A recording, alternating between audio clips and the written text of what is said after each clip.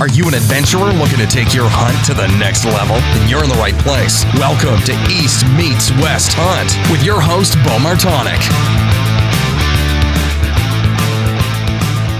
Hey everyone, episode 50. I can't believe we're here already, just after 7 months since the release. We're already through 50 episodes of the podcast. So as always, thanks to everyone for supporting me and the kind of vision that I have here with East Meets West. And I promise to keep trying to put out the best information and content possible from the adventure hunting aspect from any place from east to west. So anyways, just some quick news here. This upcoming weekend, February 16th, I'll be out in Manchester, Michigan for the Wilderness Connection Wild Game Dinner. I'm doing a speaking presentation there actually on planning a Western hunt, and I'll be selling some apparel, doing some giveaways, a whole bunch of fun stuff there.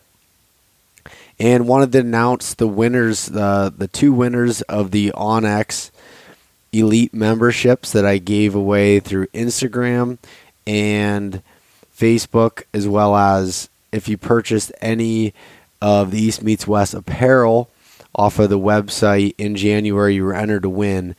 So thank you to Vinny Esposito and Patrick Reynolds, as they are the winners for this giveaway here from onX. So $99 value, 1 year Elite membership, all 50 states are covered, and I'll be sending those out here this week. So be looking for some more giveaways to be coming up here soon. So we're going to jump into the sponsors of the podcast. So as I announced last week, the University of Elk Hunting by Elk 101 is now a sponsor of the podcast.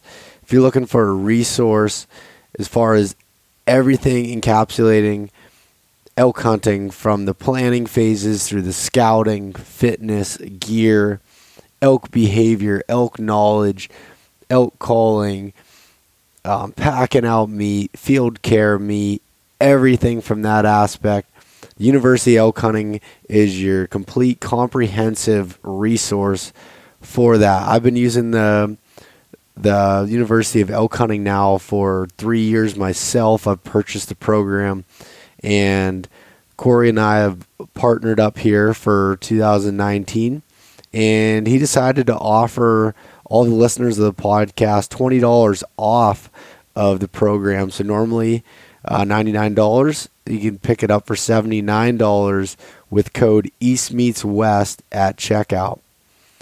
In addition, Heather's Choice is also a sponsor of the podcast, as they have the meals for adventuring that are healthy and provide you with the nutrients that are needed to push through long 7, 12, 14-day hunts, as well as snacking on their packarons in a tree stand. Awesome products from Heather's Choice. If you use the code EastMeetsWest, it'll get you free shipping on any orders over $99. All right, with that being said, let's jump right into this here. Damon Bungard from Orion Coolers will be the guest on this podcast. Damon's a very interesting guy, and he was one of the first people I reached out to when I had the idea of the podcast. Last January, I actually sent him a message on Instagram and kind of introduced myself there to get him on the podcast. Finally, we're able to link up, get this going. He's coming from the mountains of Tennessee, doing some unique whitetail hunting experiences there, but he also travels the world doing some pretty cool hunts throughout from that standpoint. If you would, go on to iTunes or wherever you're listening to the podcast at, give us a rating and review, and subscribe to the podcast. Thanks for listening. Welcome back to another episode of the East Meets West Hunt podcast. today I have on the line a special guest from down south in Tennessee. I have Damon Bungard on the line. Damon, how are things going today? Good, Bill. How are you doing? I can't complain. It's a nice cold day here in Pennsylvania. So you sucked into the polar vortex? Oh yeah, we're sucked into it here. Some negative temperatures and everything else. So it's a good day to be inside right now. Yeah, I've had a fire going in the fireplace most of the day, so I can't complain. Yeah, how's the weather down there?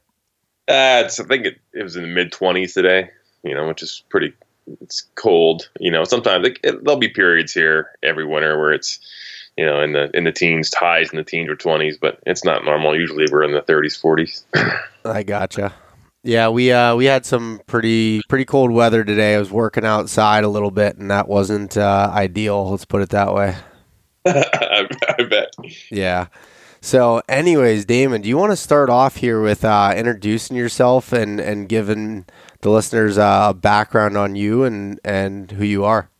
Sure. So, I launched and am brand manager of Orion Coolers. I'm product manager at Jackson Kayak, and I just launched and am brand manager of Orion Kennels.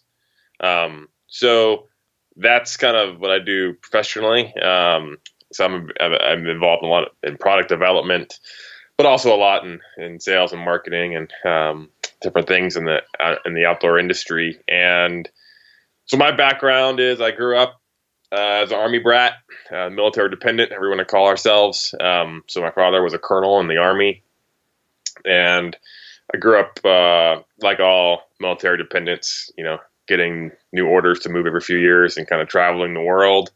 And I was fortunate enough that no matter where we lived in the world, starting in second grade, I think my parents would put me on a plane and send me to my grandparents' property in South Carolina for the summer.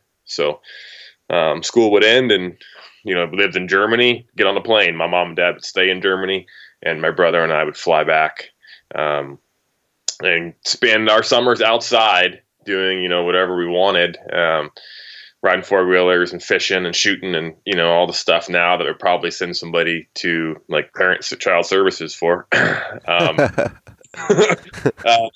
So that was good. And traveling, my family's history is from Europe, and hunting goes way back in my family. My great-grandfather was a game warden in Austria. We have a lot of, deer roebuck mounts going back to the 1800s. And so both my grandfathers, they were in the war, or they were Army and Marines, and they hunted. So they started taking me hunting at a young age and shooting at a young age and bows and guns and all of it.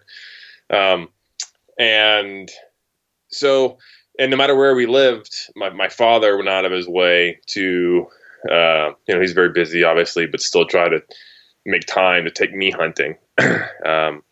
Whether it was Fort Stewart, Georgia, or Fort Hood, Texas, or going hiking in the Alps and in Europe. I was too young to hunt there, but we'd go hunt crystals, and we'd go hunt just stuff to look at, stuff to glass. And so, through school, I graduated high school in Texas. I had a scholarship to Clemson University in South Carolina. Went to school at Clemson, go Tigers. And that's kind of where my kind of outdoor professional career, I could say, began. I started guiding there, backpacking and rock climbing in the Southern Appalachians around North Carolina, Brevard, North Carolina. And I worked at the local outdoor shop. It was called Outdoor Adventures at the time. Now it's Elkmont Trading Company.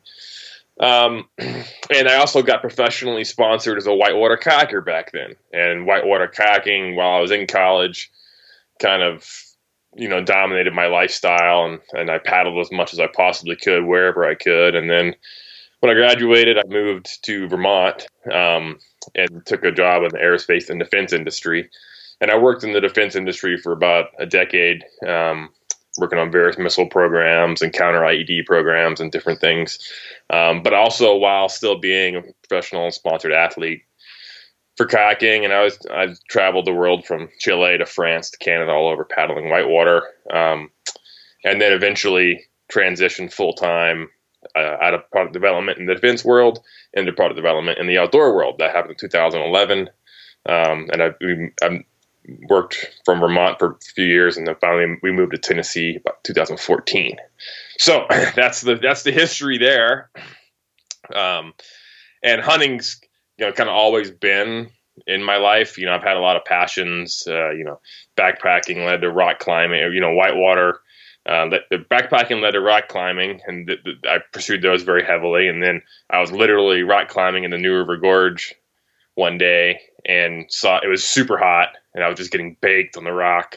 And I saw kayakers having fun down on the river, and I was like, man, I should go do that. That seems like a lot better way to spend a hot day. And literally, I went to the outdoor store, backcountry in Blacksburg, Virginia, bought a kayak, all the gear, learned to roll in about 15 minutes. And within 6 months, I was, professionally involved in whitewater kayaking. I just took to it. I was, call it a natural, whatever. And then whitewater, took me all over the world as my next passion. And then I moved to Vermont. I can't paddle in the winter. Everything freezes. So then ice climbing, occupied my life, and mountaineering for quite a while. But hunting was always along the way. I eat game. And then as I've gotten older, a lot of backcountry hunting to me has combined a lot of the different aspects of rock climbing and just exploring and travel, and being self-sufficient. A backcountry hunt's just backpacking with a gun, really. So, yeah. Or a weapon. So, it's kind of all come full circle. And I still paddle whitewater every now and again. Not nearly as much as I used to. I spend way more time in fishing kayaks. And fly fishing is a huge part of my life. But this year I'm going to do a 10-day whitewater kayak self-support at the Grand Canyon. So that should be fun. Oh, wow. Yeah, that sounds like a pretty interesting trip. How long will that take? It'll take about 10 days on the water. We can do it in less than that. But that's what our permit is for 10 days. So not counting travel time to and from the canyon. But I gotcha. So yeah, you've had a pretty interesting background in just about every outdoor space, from the hunting community into the outdoor sports side of things. So that's a really interesting aspect. And you'd said from the beginning, from when you were a kid, you were traveling and everything, just as a part of the lifestyle of growing up in, that environment in the military family and everything along those lines. Did that kind of translate into your love for, traveling to hunt and backcountry hunting and everything else? I think it definitely did. It teaches you independence at a very young age, and self-sufficiency and all those, in decision making and all those things that I think ultimately are what, hunting, I gravitate to in hunting. And, I'm a problem solver. So whether it's looking at a rapid and figuring out how to run it, or looking at rock or ice and figuring out how to climb it, or looking at a species and figuring out how to hunt it, it's all really just problem solving, right? And there's different physical aspects of each of them that are all come into play in solving that problem. But that's kind of a very, I'm an engineering by degree. That's a very engineering way of looking at things, but without a lot, distilling it down. But that is kind of, I think, when I fundamentally look at it, fly fishing is the same way, figuring out how to find the fish, then how to catch the fish. It's all part of the process, right? It's all what makes it fun. So yeah, no, that's super interesting. And like you said, it's funny seeing how, a lot of people get into it and their reasons behind it. And it's pretty easy to see, like you said, you like that challenge of it and the problem solving aspect. And you said it while I was thinking it, the engineering mind that comes out of there. It's very similar to my brother's the same way. He's got that same engineering mindset, loves figuring things out and just diving into it full force. Sounds like a little bit you have a little bit of addictive personality when it comes to getting, I guess, for lack of better terms, obsessed with certain aspects. No doubt about it. That when I strike something that I like, it tends to be a cannonball, not waiting in. So yeah. And that's good and bad. But I think a lot of things you learn. I think if you want to get good at something quick, you surround yourself with people that know what they're doing, and you can emulate and learn from. And I think that's true for a lot of aspects in life. If you surround yourself with good people, you tend to be a good person.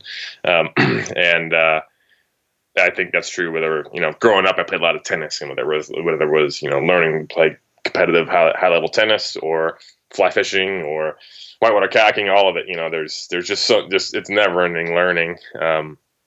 And I love that hunting and fishing constantly reminds me that I'm dumber than fish and deer. Yeah. Because they tend to win. So that's a good humbling thing to have to keep reminding yourself of, is that yes, that fish is smarter than I am.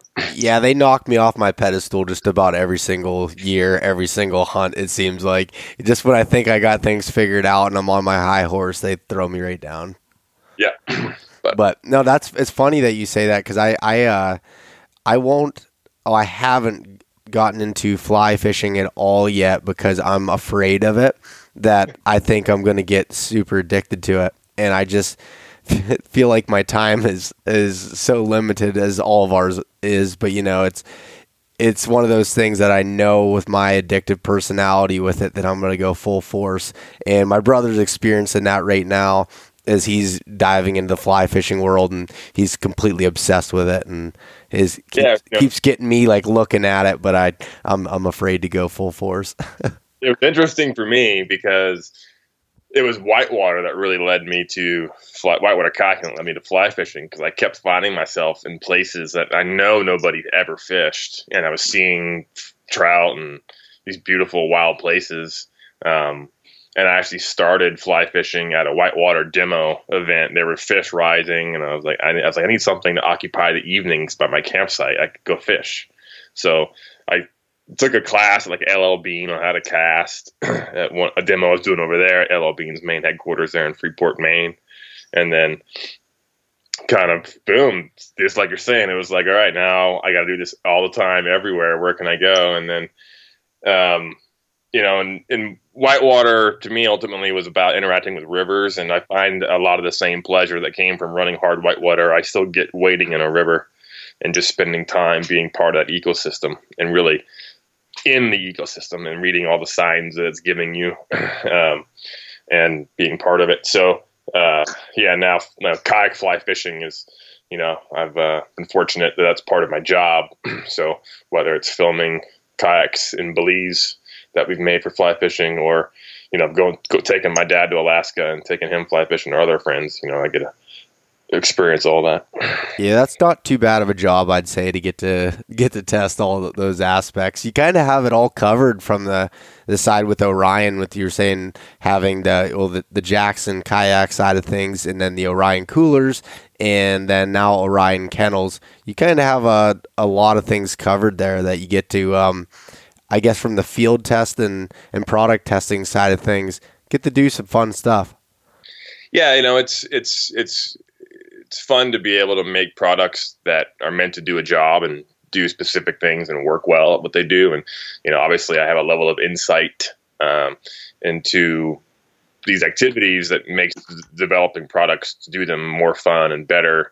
I don't want to say easy, but you kind of get the point. It's like we live it. We have and I'm not the only one in the company. We have a passionate group of the Jackson family. I call them the Kennedys of whitewater, the first family of whitewater. So they've won more whitewater championships and races than anybody else. So, we know what we're doing when it comes to whitewater kayaks. We have a great kayak fishing crew, and with coolers, it was, when I decided to launch Orion coolers, it was, there was a lot of, just call them, I don't want to say plastic boxes out there, but ultimately there were a lot of coolers that all they did was keep things cold. And we thought, they can do a lot more and be part of your life. They can be part of your camping setup. They can be your kitchen setup. They can be mounted on a kayak. They can, there's a lot of different things a cooler can enhance in your life other than keeping things cold. So we tried to design a modular cooler system that you could tailor to whatever your passion was day to day. And then now same with the kennels, try to figure out ways to really integrate a kennel into outdoor enthusiast lives with their dogs and make all that better. So it's fun seeing how these things come to life and how they can help you do more and have more fun. Yeah, I mean, and it sounds like you're kind of living what you preach there as far as surrounding yourself with, very talented people in each aspect, and then you become, a part of it and learn what you're talking about the Jackson family there, as far as, how they were, won more championships, or however you worded that there. That's definitely an important aspect as far as succeeding in anything really in life, but as far as the route that you've taken, that's extremely important, I think. Yeah, we want to walk the walk. We don't want to just talk the talk. So yeah, and I was actually going to wait to later in the podcast to discuss this, but while we're kind of on the topic, do you want to dive into, since with a lot of my listeners, I guess here. Specifically with the hunting community and everything, can you kind of discuss how Orion coolers are designed for a hunt from the hunting side of things, how you can use that? Sure.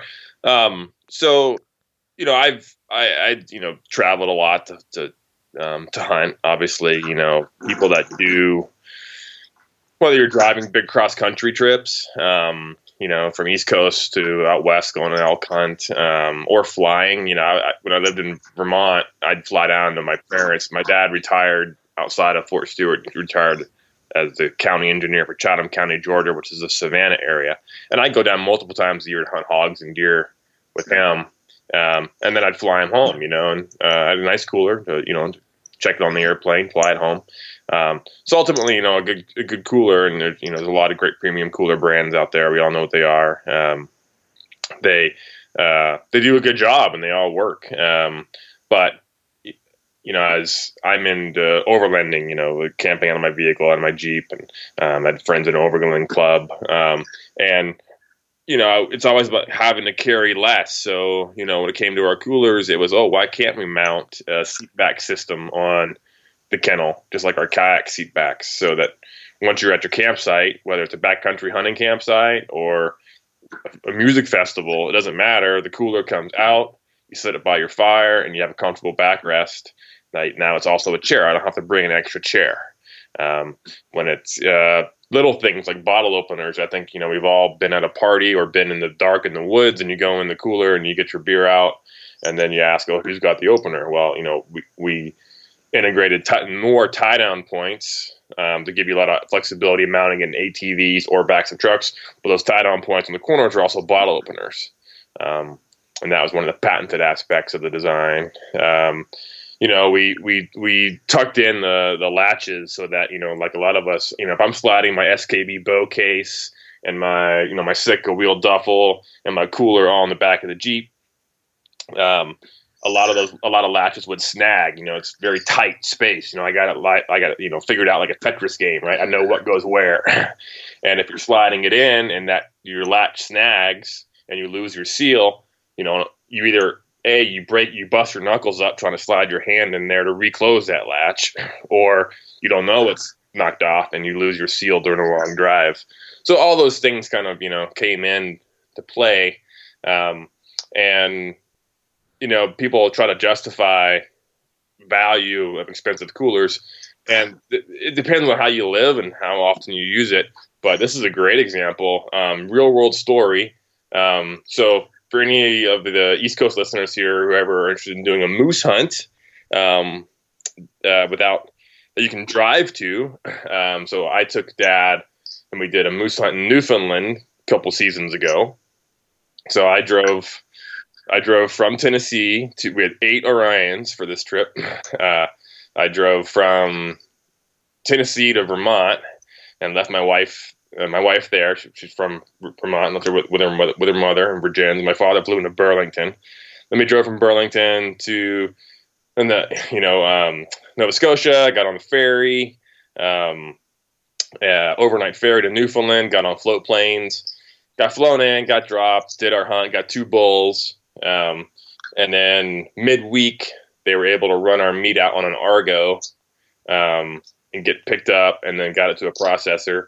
So then we got to that processor at like noon on a Saturday at the end of our hunt. And they had it mostly, it had been in the freezer for a little bit, but it was kind of that state of meat that's, you squeeze it and it's kind of crunchy. It's still a little soft, kind of crunches a little bit. And that's how we had roughly 500 pounds of meat. And it all went into the Orions. So, and then that left, just a few inches on top of dead airspace, which I then filled with ice. And you always want to make sure your dead airspace is one of your heat killers. So you want to make sure anytime you pack a premium cooler dense, you pack it for a long term. You want to pack it densely. And then that's noon on Saturday. Got back to the ferry, overnight ferry one day and a half back to Vermont.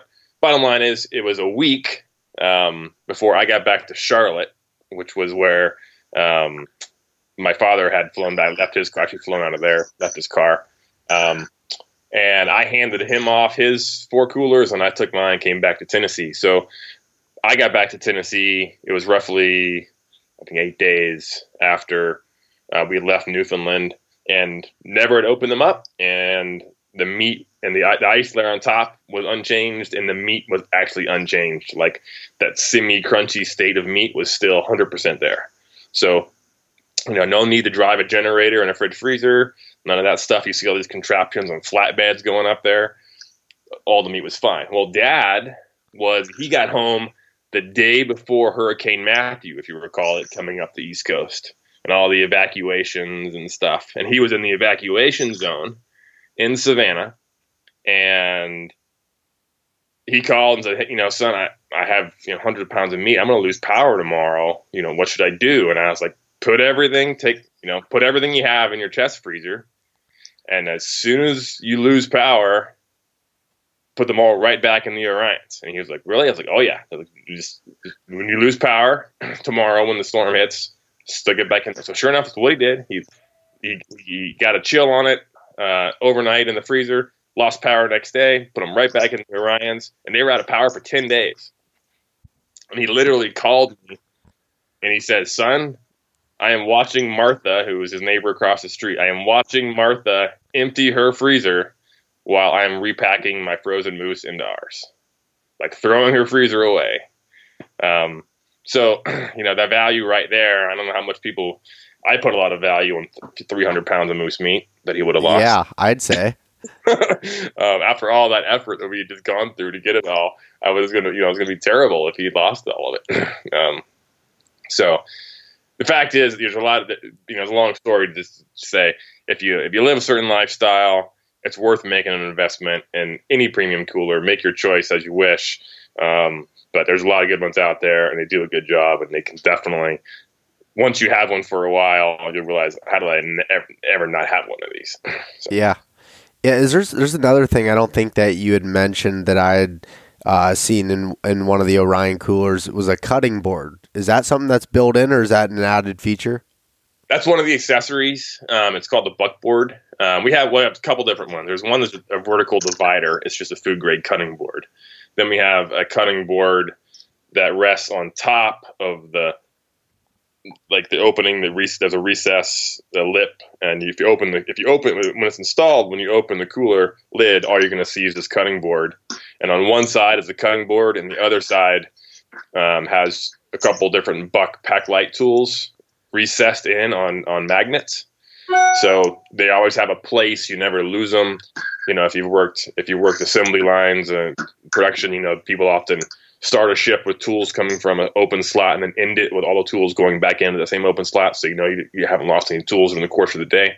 Same kind of concept. I don't like getting to my campsite in the dark and fumbling around trying to make dinner. Where's my knife? Where's this? They always have a place. They're always stored there. They're protected. So it's a pretty cool system called the buckboard. We have it for different sizes. Or all the sizes of the coolers have their own custom one. But awesome. Comes in pretty handy. Well, cool. That's kind of what I wanted to cover there from the Orion standpoint. So let's dive into some fun stuff here, Damon. Let's dive into this recent Coues deer hunt that you were just telling me about that you went on, what was it, a few weeks ago? Yeah, it was January, I don't know, a couple of weeks ago. So, yeah, like 12th to 20th, somewhere in there. Arizona, my first time on a Coues deer hunt. I've been able to hunt a few different, localities of whitetail from Ontario, tracking them in the snow in Ontario to, southeastern, mid-Atlantic whitetail, Seminole whitetail, way south Georgia and Florida, and then mule deer out west, and blacktail. We did a blacktail hunt this last fall up in Alaska on Kodiak. But never hunted Coues. And for those who don't know, Coues deer or Coues deer, I've heard it pronounced both ways. I'm not really sure which the proper one is. They're basically a really small whitetail subspecies, about 100 pounds as adults. Live in the desert of the Southwest, states like Arizona, New Mexico. I don't know if they get into Texas or not. I wouldn't be surprised if there are some. And in Mexico itself. And so, I'd invite to go out and Jackson Kayaks, we're a private company, but one of our main investors has a ranch there that borders National Forest. So he'd offered to horse pack us in, and I was like, okay, sounds like a pretty cheap hunt. Tags are over the counter in January for archery, so anybody can go out and do it. And so me and a cameraman, flew out and got our tags, and we got Tony to, thank you, Tony, got to pack us in with a horse and a mule. And, it was nice. Backcountry hunts are great, but you usually got to skimp on what you bring. It's a luxury when you get to have a mule carry 100 pounds of water for you and frozen steaks for multiple nights. Yeah. To cook on the fire. So that was a real nice luxury to be able to hike in for miles with, decently light packs, and having the mule do most of the work. But we had a great campsite, and first night we were able to glass a buck running a doe up over this ridge line. We were camped at around 6,000 feet. That was up around 7. And next day we headed up there and just got right into like Coues deer rut mania. There was 6 or 8 does running all kind of directions, 3 or 4 different bucks chasing them all over. And we had them, at one point, this one doe, I thought she was going to bring a buck right to us, and she zigged instead of zagged. And the buck stayed at, 80 yards out instead of coming to 30, 40. And we kept just sneaking in. We had this one beautiful, beautiful buck, at about 100 yards for 28, 30 minutes broadside. I mean, such an easy rifle shot, just a gimme rifle shot, and just couldn't get him. Like I couldn't get him to come to a grunt or a doe call or anything. And then finally he bedded down and was right on this knife edge ridge.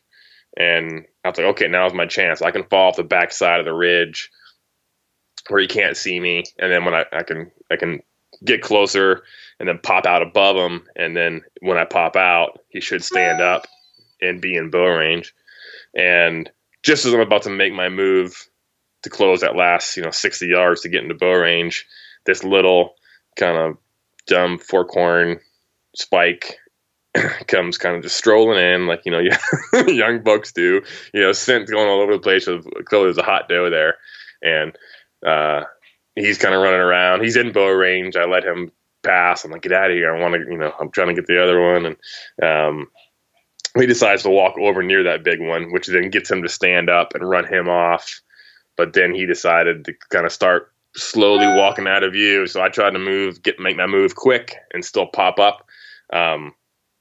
And then he just was gone. And I saw that little spike again, let him walk again. I was looking for the big guy, and it was like a textbook first day. It was like, okay, first day we get to camp, we glass deer. Next day we find said deer, almost get bow shot. Like, it's really, only way it could have ended better was obviously getting a deer, but it was pretty epic. Like, this is textbook. This is what you want to have happen out west.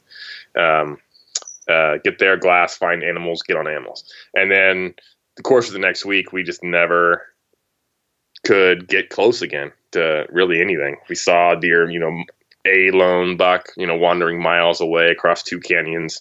And we watched a doe across this canyon. She was 100 yards, probably as a crow flies from us. Sorry, about 200 yards. But like she was feeding on this bush for 10 minutes and then stepped behind the bush and just disappeared. I mean, we literally watched that deer disappear. There was a little bit of stuff to her right and a little bit under her. But we don't know where that deer went. both of us looked like that deer just disappeared.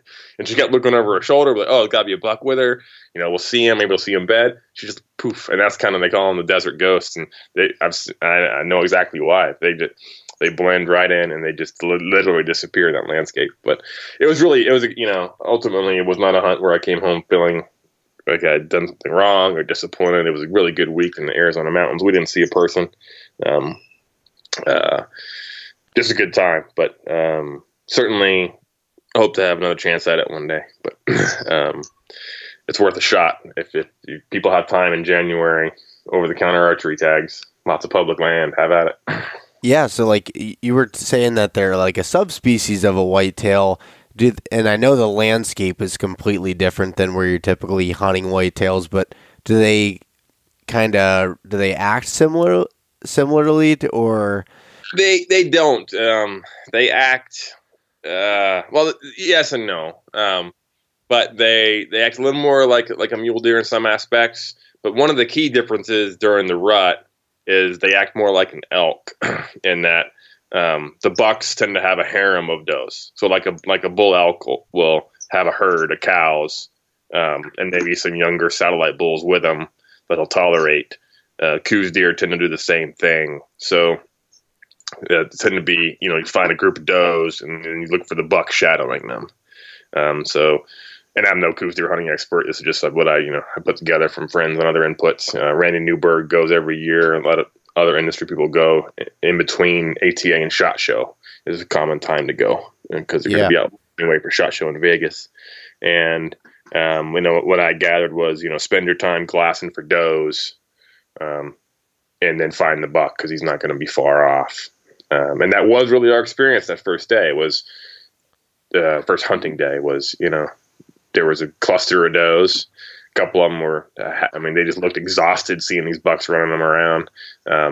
And they had drawn all the activity there. And I think it's kind of feast or famine if you're there peak rut like that. It's either going to be you're on a cluster of deer or you're on, nothing. You're on rock. Yeah. So, I'm really curious what it's like there, like in December and earlier during rifle season, and how they're behaving then. But that's all by lottery. You have to draw for that. Gotcha. I was going to ask if you thought they got a lot of pressure if it was over the counter, but if it's lottery, it's a little bit different. Yeah. I gotcha. You said you didn't see another soul, another human out there while you were hunting, correct? No. Well, except for Tony has one ranch hand who was out fixing fences, but that was, again, we glassed them from miles away. Yeah, because you were saying what you're using the private land, you access a piece of public, correct? Correct. Yeah. Gotcha. Oh, that's cool. That's an interesting hunt that not a lot of people think about as far as Western hunting and everything. Probably because of the time of year, and it's not typically thought of as a hunting season. At least for my coming from the east here, that's typically when we're winding down our whitetail season. Yeah, it seems like, and that's it. In the east, most people think Alabama, because their ruts in February, January. People either migrate to Alabama, or out west. Though let's go try to get a Coos. Yeah, it definitely seems like in the last few weeks on social media and stuff, I'm seeing all these, like you said, a lot of the industry guys hunting the Coos deer, cows deer, recently here, like you said, in between ATA and SHOT Show. Yeah. And like you said, in Arizona, and I think maybe Steve Ranella and a few people were in Mexico hunting them. So that's pretty cool that those deer, live in that different type of environment that at least I've never been to. So that's cool. Yeah, I think it's like, Bergman's rule, hot climate animals get smaller, cold climate animals get bigger. So, it's funny seeing, 200 plus pound whitetail are the norm, up in Ontario. And then down there. They're small to help keep their body heat down when it's really hot. So yeah, that would have been interesting for me going from hunting the whitetails in the bow zone of Alberta and then going down there and hunting, Coues deer from, going from a 300-pound animal down to a 100-pound, basically a similar species there. Right. So yeah, because you were up there in Alberta testing some of the new Sitka whitetail stuff, right? Yep. Yeah, I was up there in the bow zone with an outfitter, Jim Hull Jr. up there, and it was an amazing experience from that side of things. I'd love to try hunting some of that somewhat desert terrain though. That's on my radar. My dad actually last year hunted. He drew a tag in New Mexico for mule deer in January, and he was just talking about the interesting aspect of that at spot and stalk in that, somewhat desert type terrain. And it just sounded like something that would be a lot of fun. Yeah. I find that, when one of the nice things, if you're fortunate enough to travel and hunt, is you just learn things that help you other places. You learn to apply different techniques and styles and learn to read sign differently. It just helps, I think, with your overall education level and understanding of the environment and what animals do. When you were up in Alberta, did you still hunt stands, or were you able to get out and track in the snow? It was all stand hunting. Yeah, we weren't allowed putting boots on the ground really at all. It was trying to keep the pressure down. We were sitting over like alfalfa and hay fields type like that, and just waiting for them to come out of the timber. So it was all tree stand hunting. That is one of my favorite. If you have northern listeners or people up in Quebec and Ontario, one of like I have friends in Vermont who just live and wait for the snow to get out to track bucks in the snow. And the famous family, the Benoits, their hunting style of you hike till you cut a big buck track in the snow and you follow it till you find that deer. And it is really cool going from the desert where you're glass, and then you get into that eastern, really kind of intimate, you can't see very far environment. You have to you hunt deer sign, then you hunt the deer. And I think it was 2014, I went with a friend up to Ontario, again, public land, crown land, and just driving the forest roads covered in snow until you get fresh snow, find a good buck track, pull over, and just start following it. And I was able to take a nice buck doing that. I wrote a story on Sitka's blog back then, and actually a photo from that won Sitka's Diverge contest in 2014.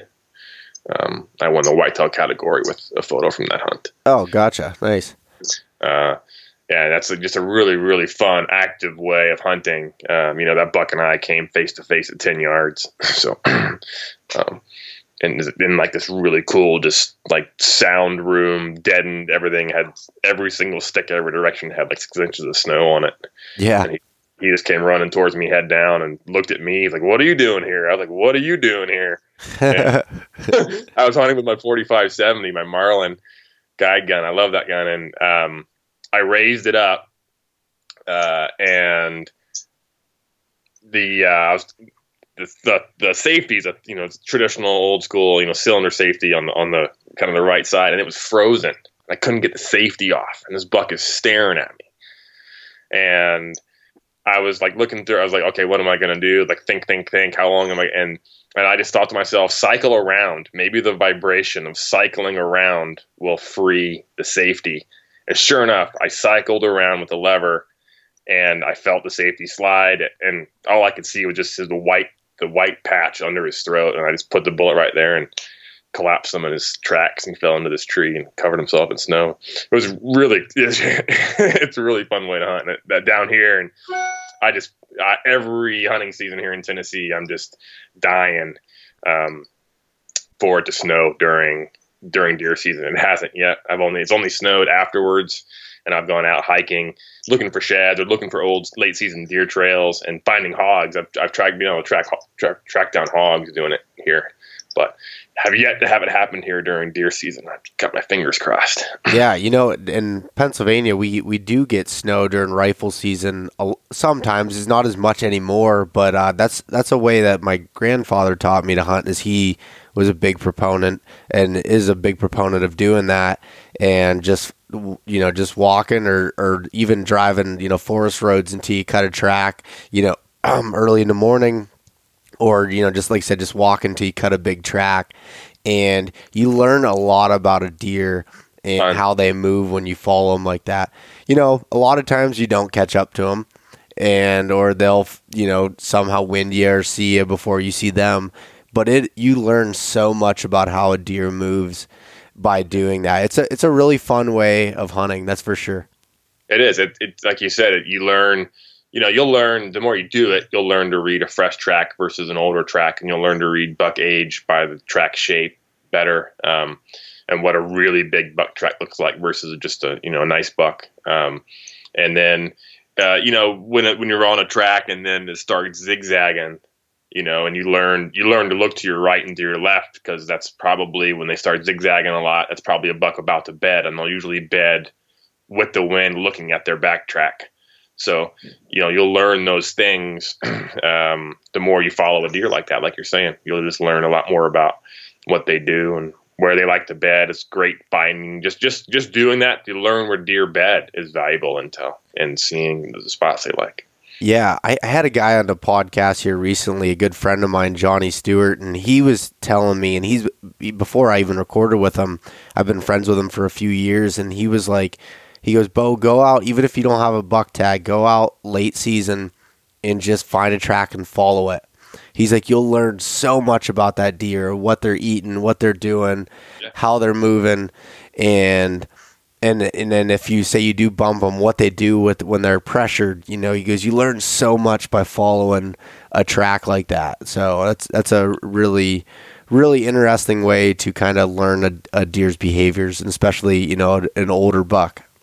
100% agree, because a lot of these older buck, the older deer, they have their core areas. They'll wander a bit more, and those big northern deer roam a little bit more, I think, than a lot of our Appalachian deer do. But when it does happen late, like you said, those bucks tend to have their preferred bedding spots. Usually, just a handful, under half a dozen, and they tend to have their escape routes when they're bumped the way they go. So you can learn a lot about if the wind is wrong and he catches you before you even know he's there, where he's going to go, and you'll figure out their escape routes as well as their feeding areas and their bedding areas and all of it. You may find a pretty nice shed in the process. So. Yeah, no, that's true. So Damon, I had the way I'd found you. I was telling you on the phone here when we talked last week. I found a few of your articles and videos. I think it was a little over a year ago, and it was a while after you actually wrote them. But you had talked about hunting in Tennessee, where you're at in the Appalachian region, if I'm correct. And actually, it's funny because one of your articles is titled East Meets West, isn't it? It's correct, yeah. Yeah, we were laughing about that. I was like, well, I guess I stole the name from you. I didn't even realize it, but so that's just I hope it works out good for you. Yeah, well, thank you for that. But anyways, those articles, they really resonated with me, because I'm like, wow, look, someone else is hunting the style that that I grew up doing and that I love to do, and you were doing it in Tennessee, and that's another reason that made me realize that there's a lot more people that are doing this, throughout the East Coast and the Appalachian region than I originally anticipated. I kind of thought I was in my own little bubble. But do you want to talk a little bit about how you're hunting in Tennessee, and specifically with deer? Sure. Yeah. So, I wrote that article. It was the very first article on the Orion Coolers blog. I wrote that article literally when we launched the webpage, and we just needed, an article, some kind of content. And when I moved here, I'd already done I'd done some traveling hunts, hunted caribou in Quebec, and it was on that hunt that I really learned pack an animal and to quarter an animal in the field. And that's kind of one of the key skills, I think, that anybody aspiring to hunt more backcountry and hunt more public land has to learn, because you're just not going to drag a deer out. It's going to be coming out in pieces, and you got to understand your state regulations for what's allowed and what's not. In Tennessee, you have to leave evidence of sex, which is pretty common for a lot of states. It means leaving something attached to the ham so you can distinguish buck or doe, part of the scrotum or part of the female genitalia. So when I moved here from Vermont, and Vermont's got a lot of great public land and the national forest, but pretty low deer densities. Down here in the South in Tennessee, there's pretty good deer densities from what I'm used to. And a lot of public land, a lot of wildlife management areas. There's a state, I'm almost surrounded by a ring of public land where I live. I have, Firestone, Bridgestone, WMA. We live kind of on the Cumberland Plateau. So the Appalachians, when they come down, kind of, if you're on the west side, Cumberland Plateau region, and it's just it's relatively flat, and then a very kind of steep drop off kind of runs along like the Chattanooga area and near us, and a lot of creeks, a lot of canyon country, steep country, great whitewater because of that. And so, when I moved here and I started looking for places to hunt, it was, okay, well, I got this public land, this direction, I got this public land. We live right next to Bledsoe State Forest. So they're just all kind of options. And even there's a state park right here, Fall Creek Falls State Park, that even has a 1 week only, bow only hunt on it. Even, not a lot of state parks anywhere allow hunting. But this one does, for that 1 week. And so at any rate, I started asking around, these different areas, how much pressure. And one of the spots that I had inquired about was like, oh, no, they're like told, oh, nobody hunts in there. Deer just get old and die in there. You can't get one out. And I was like, ring, ring, ring, Yeah. Okay. Sure, that sounds. Yeah, he's like, people just told, oh, you can't get a 4-wheeler in there. There's no way to get deer out. It's very steep. It's a couple miles to get in, but it's more steep. You got to go down, hike down. About 700 feet, 500 feet of vertical, depending on. Anyway, there's a terrain limiter for most people, and so I started exploring it. And the geology here is just really cool.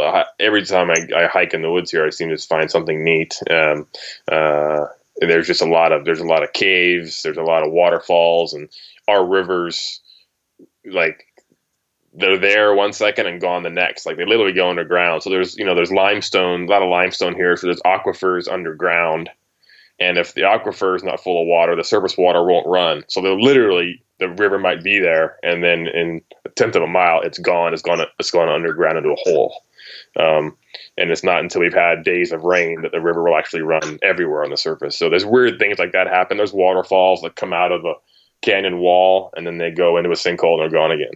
It's crazy stuff. But it's really neat to see. So I started hunting, exploring those kind of areas, and there's no way. Again, there's no way to get a deer out. You're not gonna field dress it and carry it unless you're far more of a man than I am.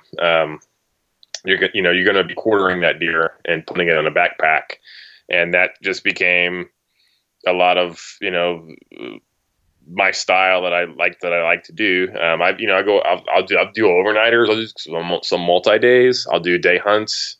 My day hunts generally start, I'll get up at 3 or 4, then I'm hiking, by 4 or 5, and I'm usually not too some of the spots I like to sit until sunrise. So an hour and a half, 2 hours later. And sometimes there's river crossings, and I have to carry in waders, to get across. Sometimes I don't have to do that. But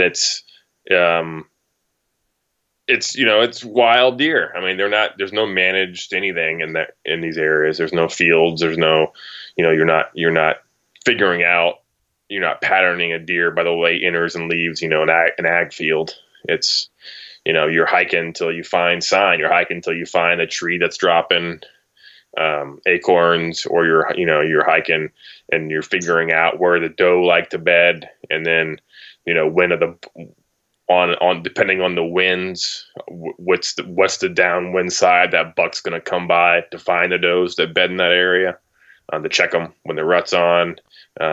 You see the early to late season transitions. You see them transitioning, to eating briars in the last, as hunting in the South goes, we're pretty green, for a lot of the hunting season. It's not until, mid-December that the woods really start getting brown. And then that's usually the rut's very much tailing down or over, and deer kind of move to late season feeding, and the acorns are gone. So they start eating briars and different kind of undergrowth. And the trails become more defined again. And so just learning all of those aspects. And that was an article I wrote with East Meets West was, okay, I gotta, understand the pressure equation, then understand the hunting equation and how to get the animal out. And kind of some of the thought process of how that worked together. And I think on that one, I had shot that same 45-70 that I used in Ontario. I shot a kind of a cool, kind of almost palmated buck. He was pretty neat. I shot him on, it is the only buck I've still shot on Thanksgiving morning. That was pretty cool. Oh, nice. Were you able to get back for Thanksgiving dinner in time? I was. I had him home in my fridge by 1. Perfect. I was gonna say that would be the ticket there. Got to get back for the Thanksgiving dinner. Yeah. So when you said you're packing, you're quartering up the deer, and that's similar to what I do. Well, it is what I do, in Pennsylvania, in some of these spots that are back in. And you and I talked about it on the phone offline from the podcast here, as far as how that's just such a preferred way of doing it for you now, and it has been for me, just from the aspect of you one, when you're by yourself, getting that deer out, dragging it is very tough. Where if you put it on your back and you have a backpack that can carry weight comfortably and you can get it out of there, as well as when you get back, the work's done from the standpoint of you don't have to hang it and skin it and do all that. It's already done, by the time you get back. Yeah, most of the time here, we're not cold enough to really leave a deer hanging outside for multiple days anyway. There is a hunt that I filmed. It was the original Orion Chronicles, and I did a hunt muzzleloader, and I actually took a buck, 2 different bucks, 2 different days, and I hung one in game bag. I hung the first one in game bags, like at the mouth of this cave, because that's where I know that there's cold air coming out when it's warm. I think it was like 70 degrees that day, so I hung the quartered deer at the mouth of this cave for the night, just because that's the coldest air that I knew of during the day. And then the next morning, shot. I used his rack. I cut his rack off, and I rattled in a really nice buck with that rack the next morning. And I was hunting on the ground, mobile. There's a video that's on YouTube, the Orion Chronicles on YouTube.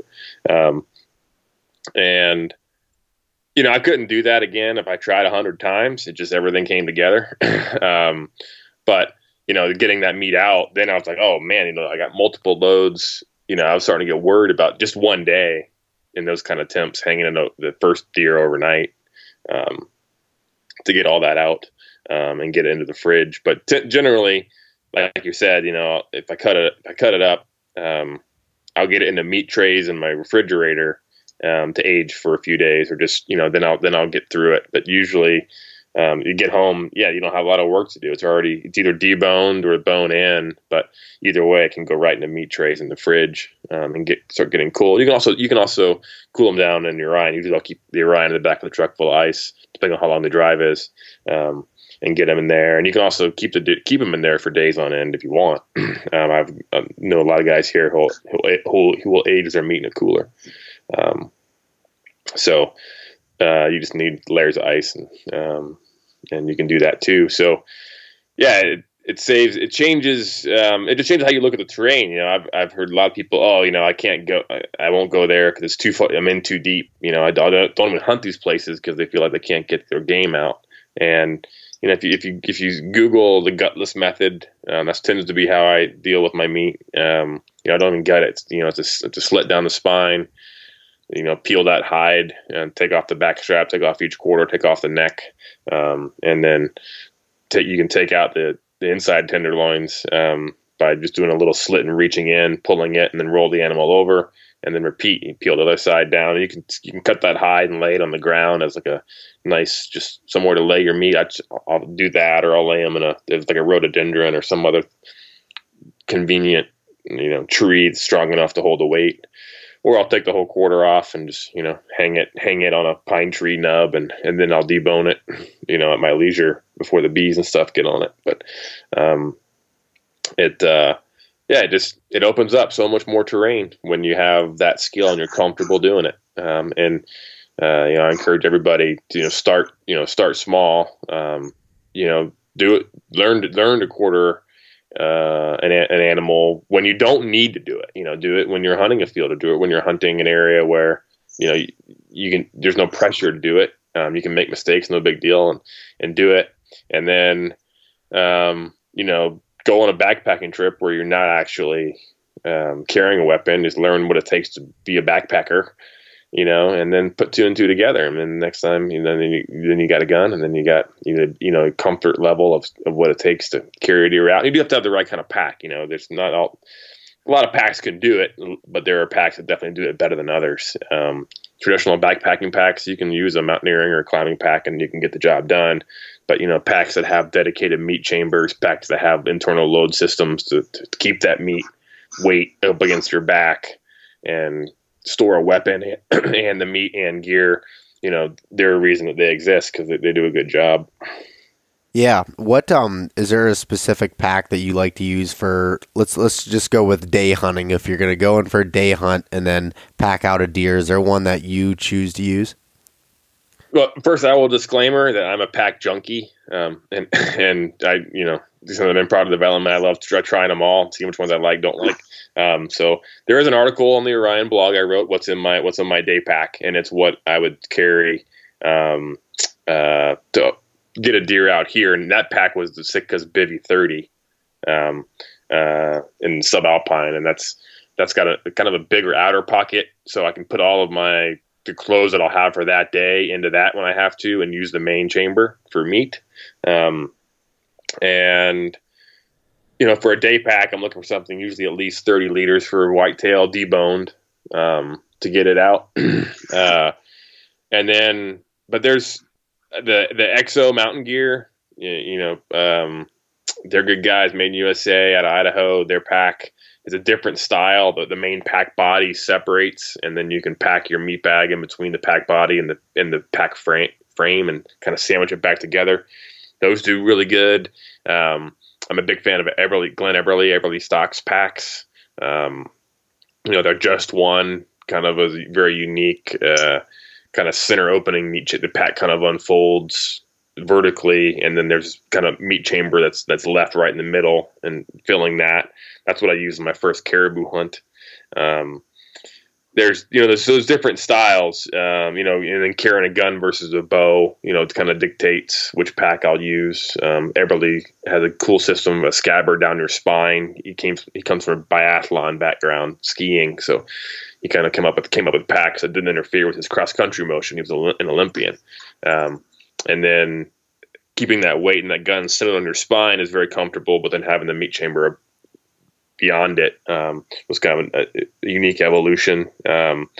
So it's the new Sitka's got the new Mountain Hauler series. I've been pleased with them. I've been testing the Mountain Hauler 4000, which just came out, and that's what I used in the Coues deer hunt, and that's what I used this fall hunting here, and I packed a deer out with it.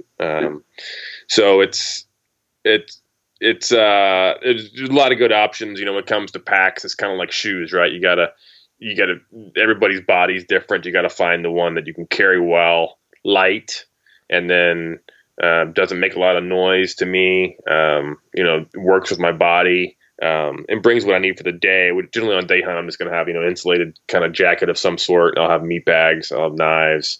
I'll have whatever safety or med kit or, GPS communicator. I have to carry one here. There's no cell phone service where I hunt, so I'll have that to get a hold of my wife or friends if I'm going to be late. In that article, I wrote on what's in my day packs on Sitka's Blade. You can see everything specifically about what I carry on a day hunt on the Orion Coolers blog. And then the overnight gear just adds into that and changes kind of the pack. But I look for packs that are quiet, comfortable, kind of empty, and then, comfortable loaded. And that's obviously a bit of an oxymoron. I've never been comfortable carrying any huge heavy load out. Yeah. But it's there are packs that it's painful, and it's not fitted right to you. You're going to have a bad day. So, and it goes to footwear too. You're not going to do a hunt like that in sneakers. You got to have a boot that can carry the weight and support your body structure, ankle structure, with that much weight in it. So, lots of details there. Yeah. No, I get you. And from the boot thing, just real quick, a point that I want to add, and you're kind of leading to this, but we're not wearing, rubber boots like your typical whitetail hunter would, because that just doesn't work as far as when you go to pack out a deer. I'm using something that has some support, and also it's light enough and breathable enough that you're not, sweating and everything when you're walking, and able to traverse through some, relatively steep terrain. Right. Yeah. And I'm generally not, sitting still a long time. So I'm not wearing heavily insulated boots, if it's super cold, I'll just put little toe warmers, in my sock kind of thing. I'm not bringing heavy insulated, 600 grams insulate kind of boots. I wear Scarpa boots from my mountaineering background. They fit I have a very narrow, low volume foot that I've always been comfortable in Scarpa's mountaineering boots. So that tends to be what I hike in. And you got to find a boot that fits your foot shape, and there's definitely different brands that fit better foot shapes better than others. But yeah, it's a different game, and if it's below freezing, my feet will get cold, but by the time I get hiking, they warm up. So yeah, no, that's and you don't hunt much from a tree stand, you were saying, right? It's probably 50-50, and it kind of depends on the time of year. I certainly hunt heavier from tree stands during archery season, just because the range factor, getting close. So I'll have spots that I'll tend to hunt during archery season, a little differently than once muzzleloader, and then rifle comes on. So, the weapon that I hunt with, and I'll hunt with my bow sometimes during rifle season, I tend to, Randy and I call it hashtag freezer function. The weapon that I hunt with is the direct reflection of how much meat I need. Yeah. And if I've had a great archery season, I'll hunt with my traditional bow, or I'll hunt with my compound bow, later into the season, because I'm more looking, for a unique experience and trying to solve that problem. Filling my freezer isn't a priority at that point. But then there's years, this year is a good example where I didn't get anything, during archery or muzzleloader. I let everything walk, and, looking back, yeah, it would have changed my season had I just taken, some smaller, younger animals, and then wouldn't have felt pressure. But then it's like finally, we have some family property in South Carolina, and when I went over there after the holidays with my rifle, it was game on. It was like, yeah, if I see a doe in the field, I'm shooting her. Yeah. And I put 3 deer in the freezer, in 3 days. And sure, if I'd changed the way I hunted here, it would have changed things too. But everybody makes their own personal choices and priorities about what how they want to hunt and what they're looking to get out of it. Meat's a big one for me, but usually I hope to take a deer during archery. Muzzleloader season here, which is early November, tends to be when a lot of the big bucks get seen. More mature bucks, they're in that early kind of seeking phase of the rut, and then switching to rifle to later. But if I've filled, you're allowed 2 bucks in Tennessee. I didn't fail either this year. But past years, if I fail one during archery, then I'll kind of relax, what I do with the other ones. And that one filming year, I shot both my bucks during muzzleloader in the same weekend. So, that year was easy. I tagged out that weekend and I hunted with my trad bow the rest of the season for does. So, yeah, no, that's cool. That's, So that film actually too, I did watch that and would highly recommend everyone take a look at it. It's a really cool film, as you don't see too many Appalachian style hunting films out there. So I'd definitely recommend taking a look at that and checking it out from that side of things. And one other point I wanted to add, just from to when you were talking about how you stuff like hand warmers or anything in your socks.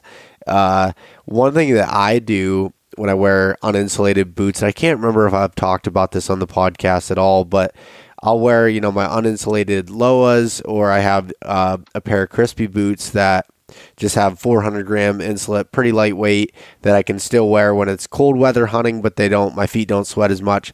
When I get to a tree stand or a place I'm going to sit, I have these little slippers that go over top my boots that have a slot for a hand warmer. And actually the company that I have I think they're out of business. You can't find them anymore. They're called Hot Mocs, and I found them on eBay for like $12.95. And it was the best money I ever spent, because I just throw like one of the big body warmers in there, and I'm good sitting all day with those over uninsulated boots down in temperatures in the teens. So it's a pretty nice little addition there. That lightweight, they clip right on the back of my pack, and that's it. Cool. Yeah, another cool. I don't know if they still make them, but the brand Outdoor Research, makes various styles of gaiters. And from my ice climbing days, I have a pair of their like overboot gaiters. They're basically gaiters that hook around the toe of your boot, but instead of just like covering ankle up, they cover the entire boot up to your shins. But then the sole's exposed, so you can wear a crampon climbing ice.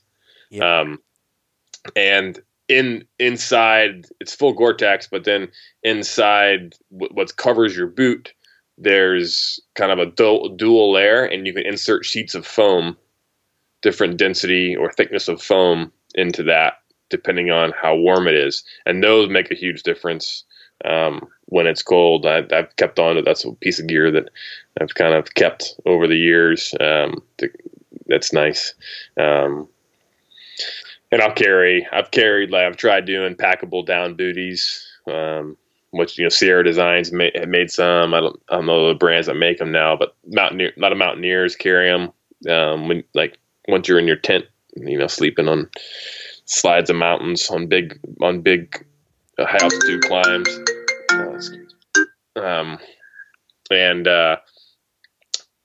Those can I've put those on a tree before. I've taken my boots off and put those. Really? On.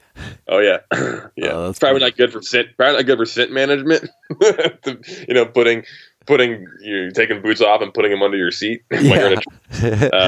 But my feet stayed warm. So hey, then you're in the stand longer, and that's what matters, right? Exactly. I think the wind, to me, the wind matters more anyway. So. Yep, I'm in the same boat from that aspect. But all right, Damon, one other thing that was interesting that you brought up to me was are you into training tracking dogs, or what's your deal with tracking dogs? Yeah, so I have this year. He's 2 years old now. It's his second season, but yeah, I just have my own. I don't train others. I got what's called a Teckel. So Teckel, basically in Germany or Europe just means any dachshund, but here in the U.S., a Teckel is used to kind of denote a wire hair of German hunting lines, so like real working dachshunds. Most people think of dachshunds as sausage, wiener dog, lap dogs, but they were bred as working dogs originally. They were bred, to hunt underground, so they were bred to go into holes, fox, badger, and for tracking. And they're really good at tracking lost game. So I had met some tracking service. There's a hunting show up in Vermont called the Yankee Sportsman's Classic, and there was a group there kind of showing their dogs for deer recovery. A hunter shoots a deer, loses it. Dogs to go find it. And dachshunds, Teckles are kind of sought after for that application. In Europe, most hunting guides or game managers, you have to have a dog available for recovery by law in some places. Culturally there, recovering the animal is the number one priority, and justifiably so. You've taken that responsibility to take the animal's life. It's up to you to, you should do everything in your power to find it. And dachshunds have a really good, people think they're smelling blood, but in actuality, there's what's called an interdigital gland. There's a scent gland in between the hoof pads of a deer, and it's a unique scent. So good tracking dogs track with no blood at all, and they can follow that deer for quite a long, hundreds of yards, if not miles, just off his scent pad. And Teckles are really good at it. They're stubborn dogs, and dachshunds are bred. They're not like labs. They're not looking to please you. They're kind of looking to please themselves. But they were bred to be independent hunters. They were bred to figure out the problem on their own and find the animal. And that's what makes them good. They're really good. They're stubborn, but they're really good at staying on a particular deer's scent and distinguishing that deer's scent over other deer scent, and finding it, have a really strong prey drive. So I got Jaeger, he's 2 now, I got him a couple seasons ago from there's only a couple breeders in North America that breed Teckles, and they're registered in Germany at the Deutsch Teckel Club, and started training them.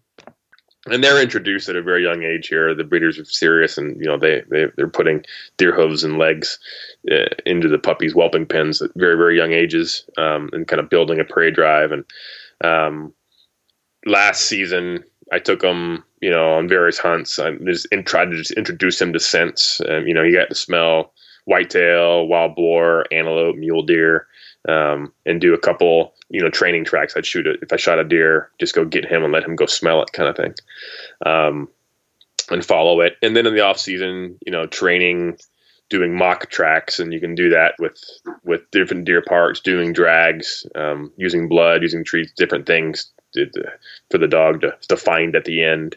And he always just blows my mind. And so this year was the first year, though, that we started, taking calls for the public. And there's a group called United Blood Trackers online. And no matter where you live in the States, they're working with state legislatures all over the country to legalize leashed tracking in those states, or just tracking in general. Most states you have to track on lead.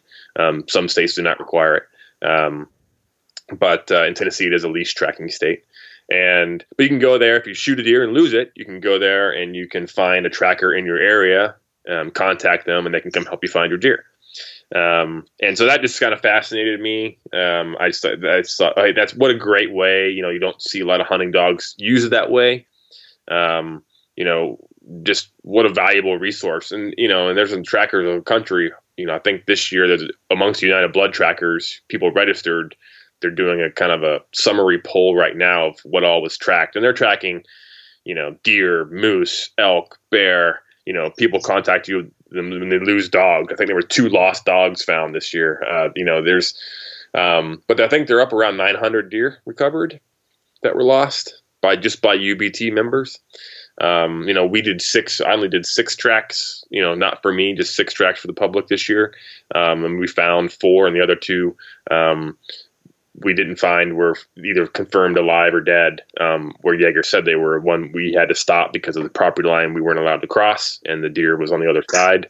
And the land, that deer was found the next day by vultures, and the hunter contacted me and said, "Hey, the deer's where Jaeger said it was." And the other one they got on game camera alive, 3 weeks later. So yeah, training them. Was kind of fun, and you kind of know the end result. And then this season was the first call came in. I was actually guiding a hunt for wounded veterans.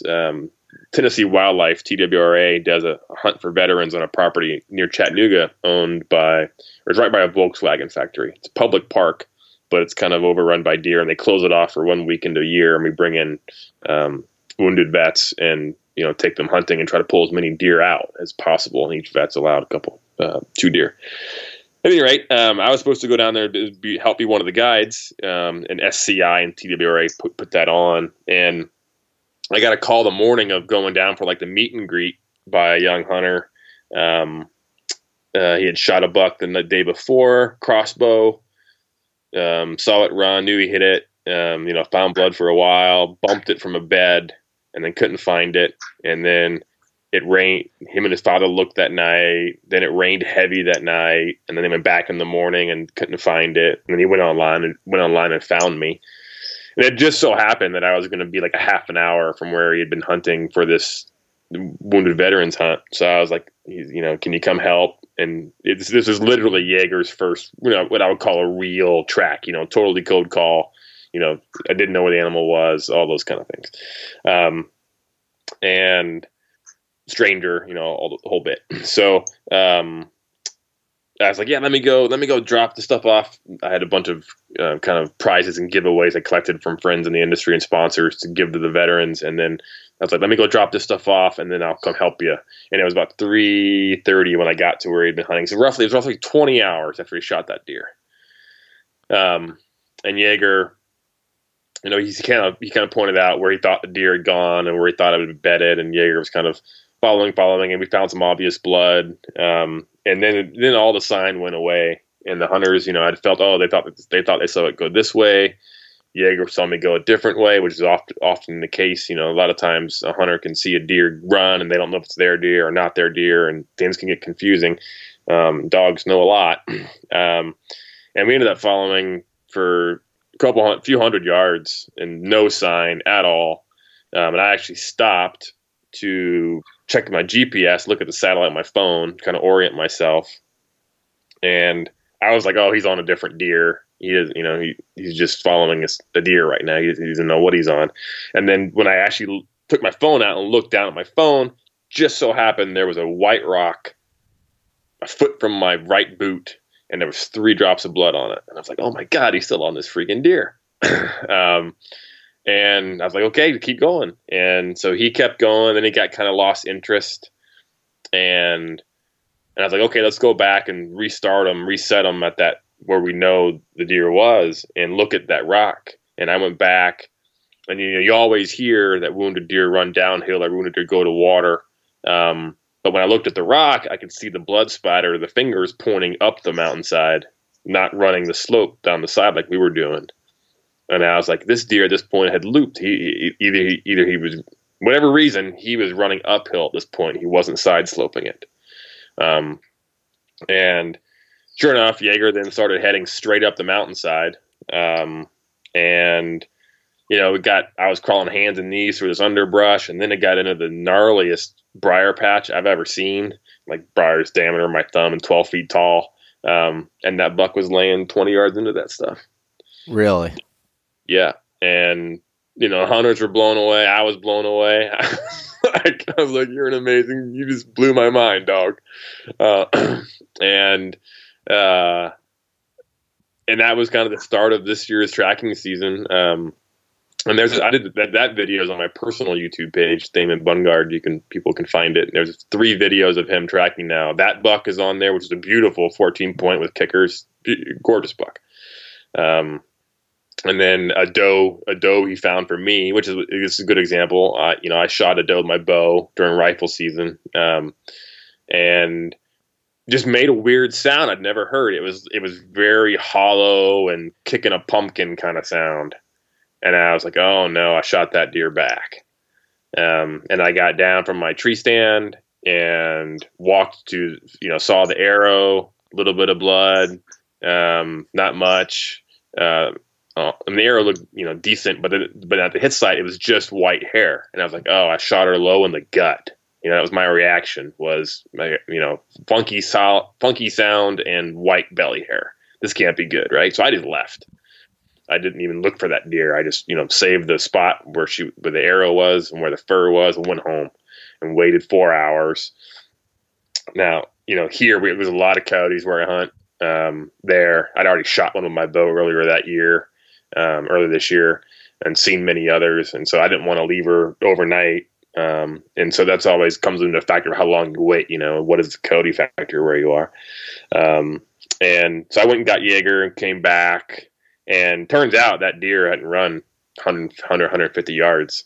They'd gone over this rise, and there it was. And Jaeger went right to it. He didn't even mess around. I mean, there was no blood for like 40, 50 yards. And he smelled the white fur, and then the blood started, and then he went right to her. So that was just a safety factor, had I not had the dog, I probably would have found that deer, but it's much easier, when he knows what he's doing. And then his last track of the season was another just mind blower. A hunter, about an hour from me, shot a buck at 9 a.m, 30-30 down the side of his face. Had great blood for 100 yards. I mean, nice pools. Anybody would look at that and say, oh, it's a dead deer, nice blood. But then it just stopped. And so we got there around I think it was around 3 or 4, after he'd been shot that morning. And the hunter had done great. He had not grid searched. When he knew he was going to find a dog, he just kind of backed out. And there's also a Tennessee blood trailing network group, a good network of trackers here in Tennessee. And he was cool because he was from New York, and there's a Teckle breeder in New York, and the guy who literally wrote the book, John Giannini, and there's a book, Blood Trailing Dogs for Finding Wounded Deer. And he's a Teckle breeder.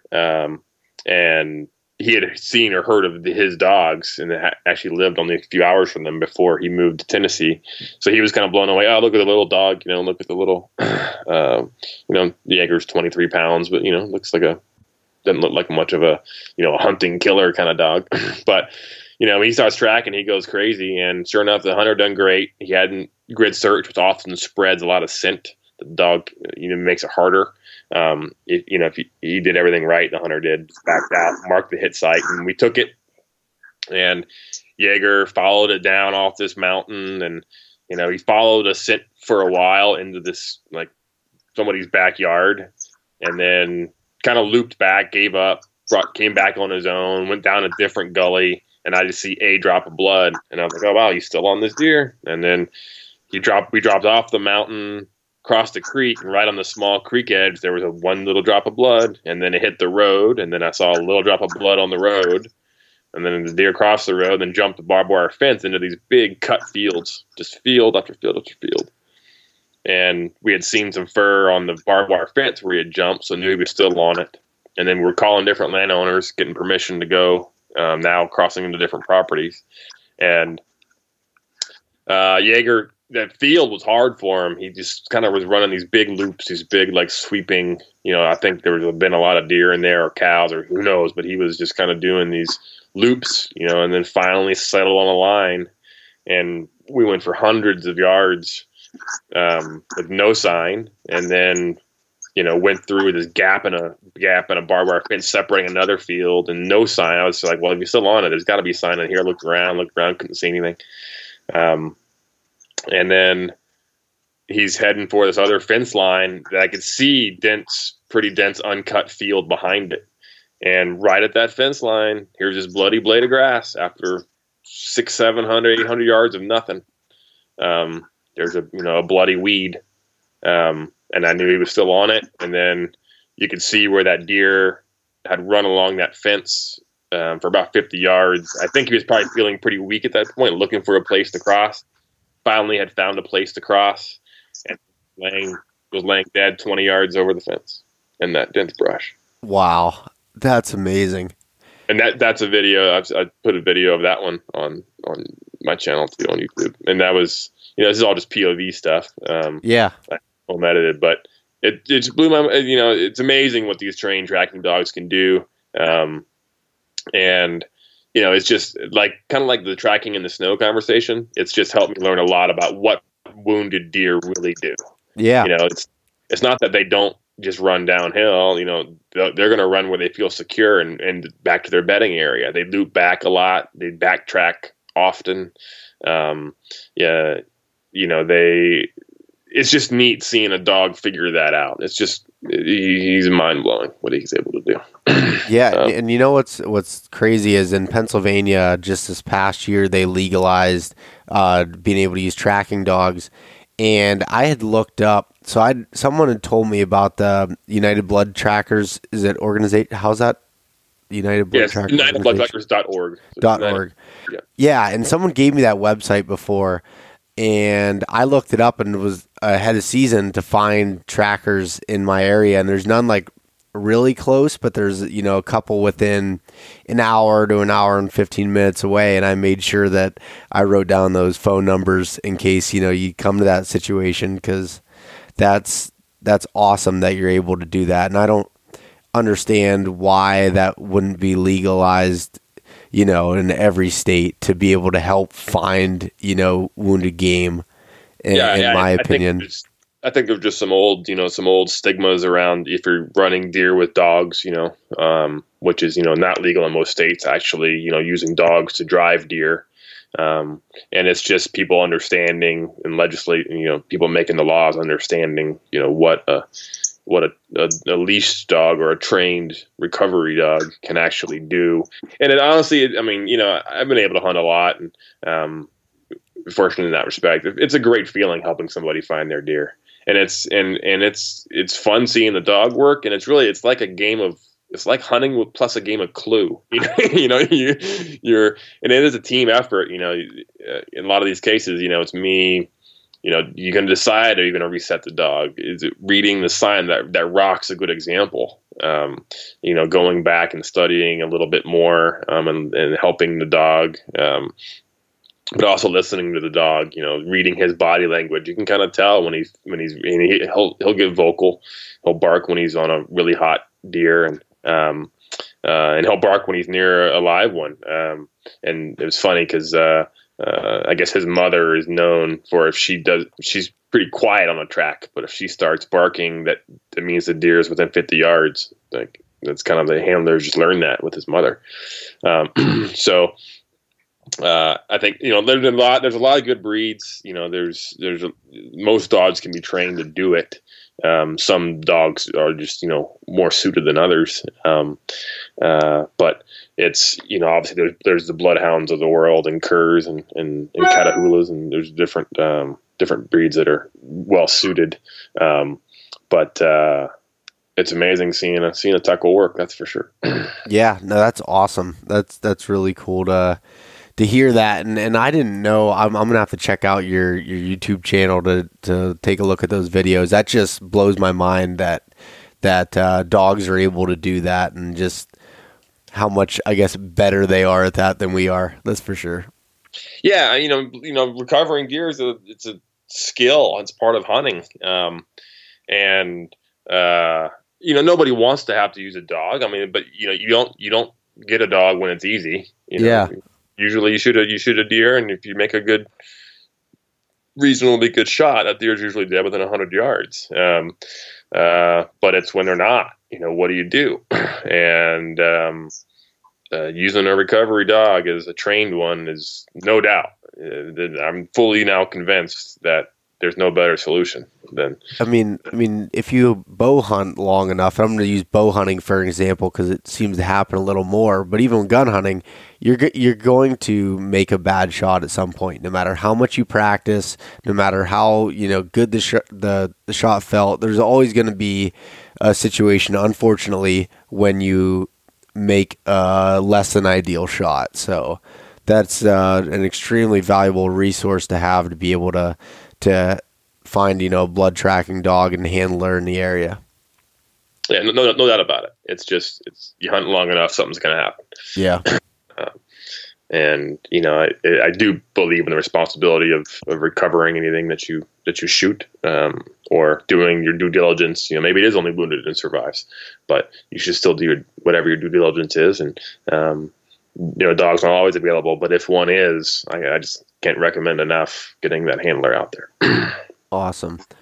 So Damon, is there anything else from the side of the blood tracking dogs, or anything with hunting in Tennessee? Anything else that you want to cover here before we part ways? Yeah, I've been talking for a while. Yeah, I told you an hour, but I knew that this conversation was probably going to go a little longer than that. Yeah, so I apologize. Maybe next time we'll get into kayak hunting and get access, and check out Orion Kennels. A little plug there, our new Orion Kennels brand that we're launching. And if you have a dog, check out that book by John Giannini, the Blood Trailing Dogs for Finding Wounded Deer. It's on Amazon or their website, Born to Track. And feel free, if anybody listeners have any questions, feel free to reach out. Happy to share what I can when I can. You can look me up, just Damon, D-A-M-O-N, at Orion Coolers or at Jackson Kayak or at Orion Kennels. And happy to help when and where I can. But yeah, kayak hunting. Next time we'll talk kayak hunting. Yeah, let's do that. I'm interested to hear about that topic myself, and I'm sure a lot of other people would be too. So we'll definitely revisit that at another time. So where else? I mean, you had talked about it all through the podcast here, but where else can people find more information on some of your writings, some of your content, your videos, everything else, and also with Orion Coolers? Sure. So OrionCoolers.com, you can find the product information there, shop, all that kind of fun stuff. But there's also, there's Learn, and there's drop-down menus, and you can see blog posts, many of which I've written. There's, a good 8-part series on do-it-yourself caribou in Alaska. There's the What's in My Day Pack, those kind of articles, how to process, how to do your own Euro mounts for skulls. Those are all kind of how-tos that I've written on there. And then on the Jackson Kayak website, you can see all of our kayaks from whitewater to kayak fishing to recreational, but there's also blog posts in there. You can go under team members like myself and find the articles we've written. And then I'm on Instagram, just at Damon Bungard, YouTube at Damon Bungard, Facebook, Damon Bungard. And then check out Jaeger's page. Jaeger's at Jaeger Tracks, Jaeger Tracks. Check him out. He's tried to put some of his tracking exploits on his Instagram page, and there's little short videos, and then he's on my YouTube page. Awesome. I'm gonna have to check him out. I didn't even realize he had his own Instagram page. Yeah, it's a thing, right? Everybody's got one now. Heck yeah. No, I'll definitely check that out. And Damon, thank you very much for coming on the podcast here, talking with me. Really thoroughly enjoyed it. So I appreciate your time. Thanks for having me. Next time, we'll do some more. Yes, definitely will. All right, we'll talk to you soon, buddy.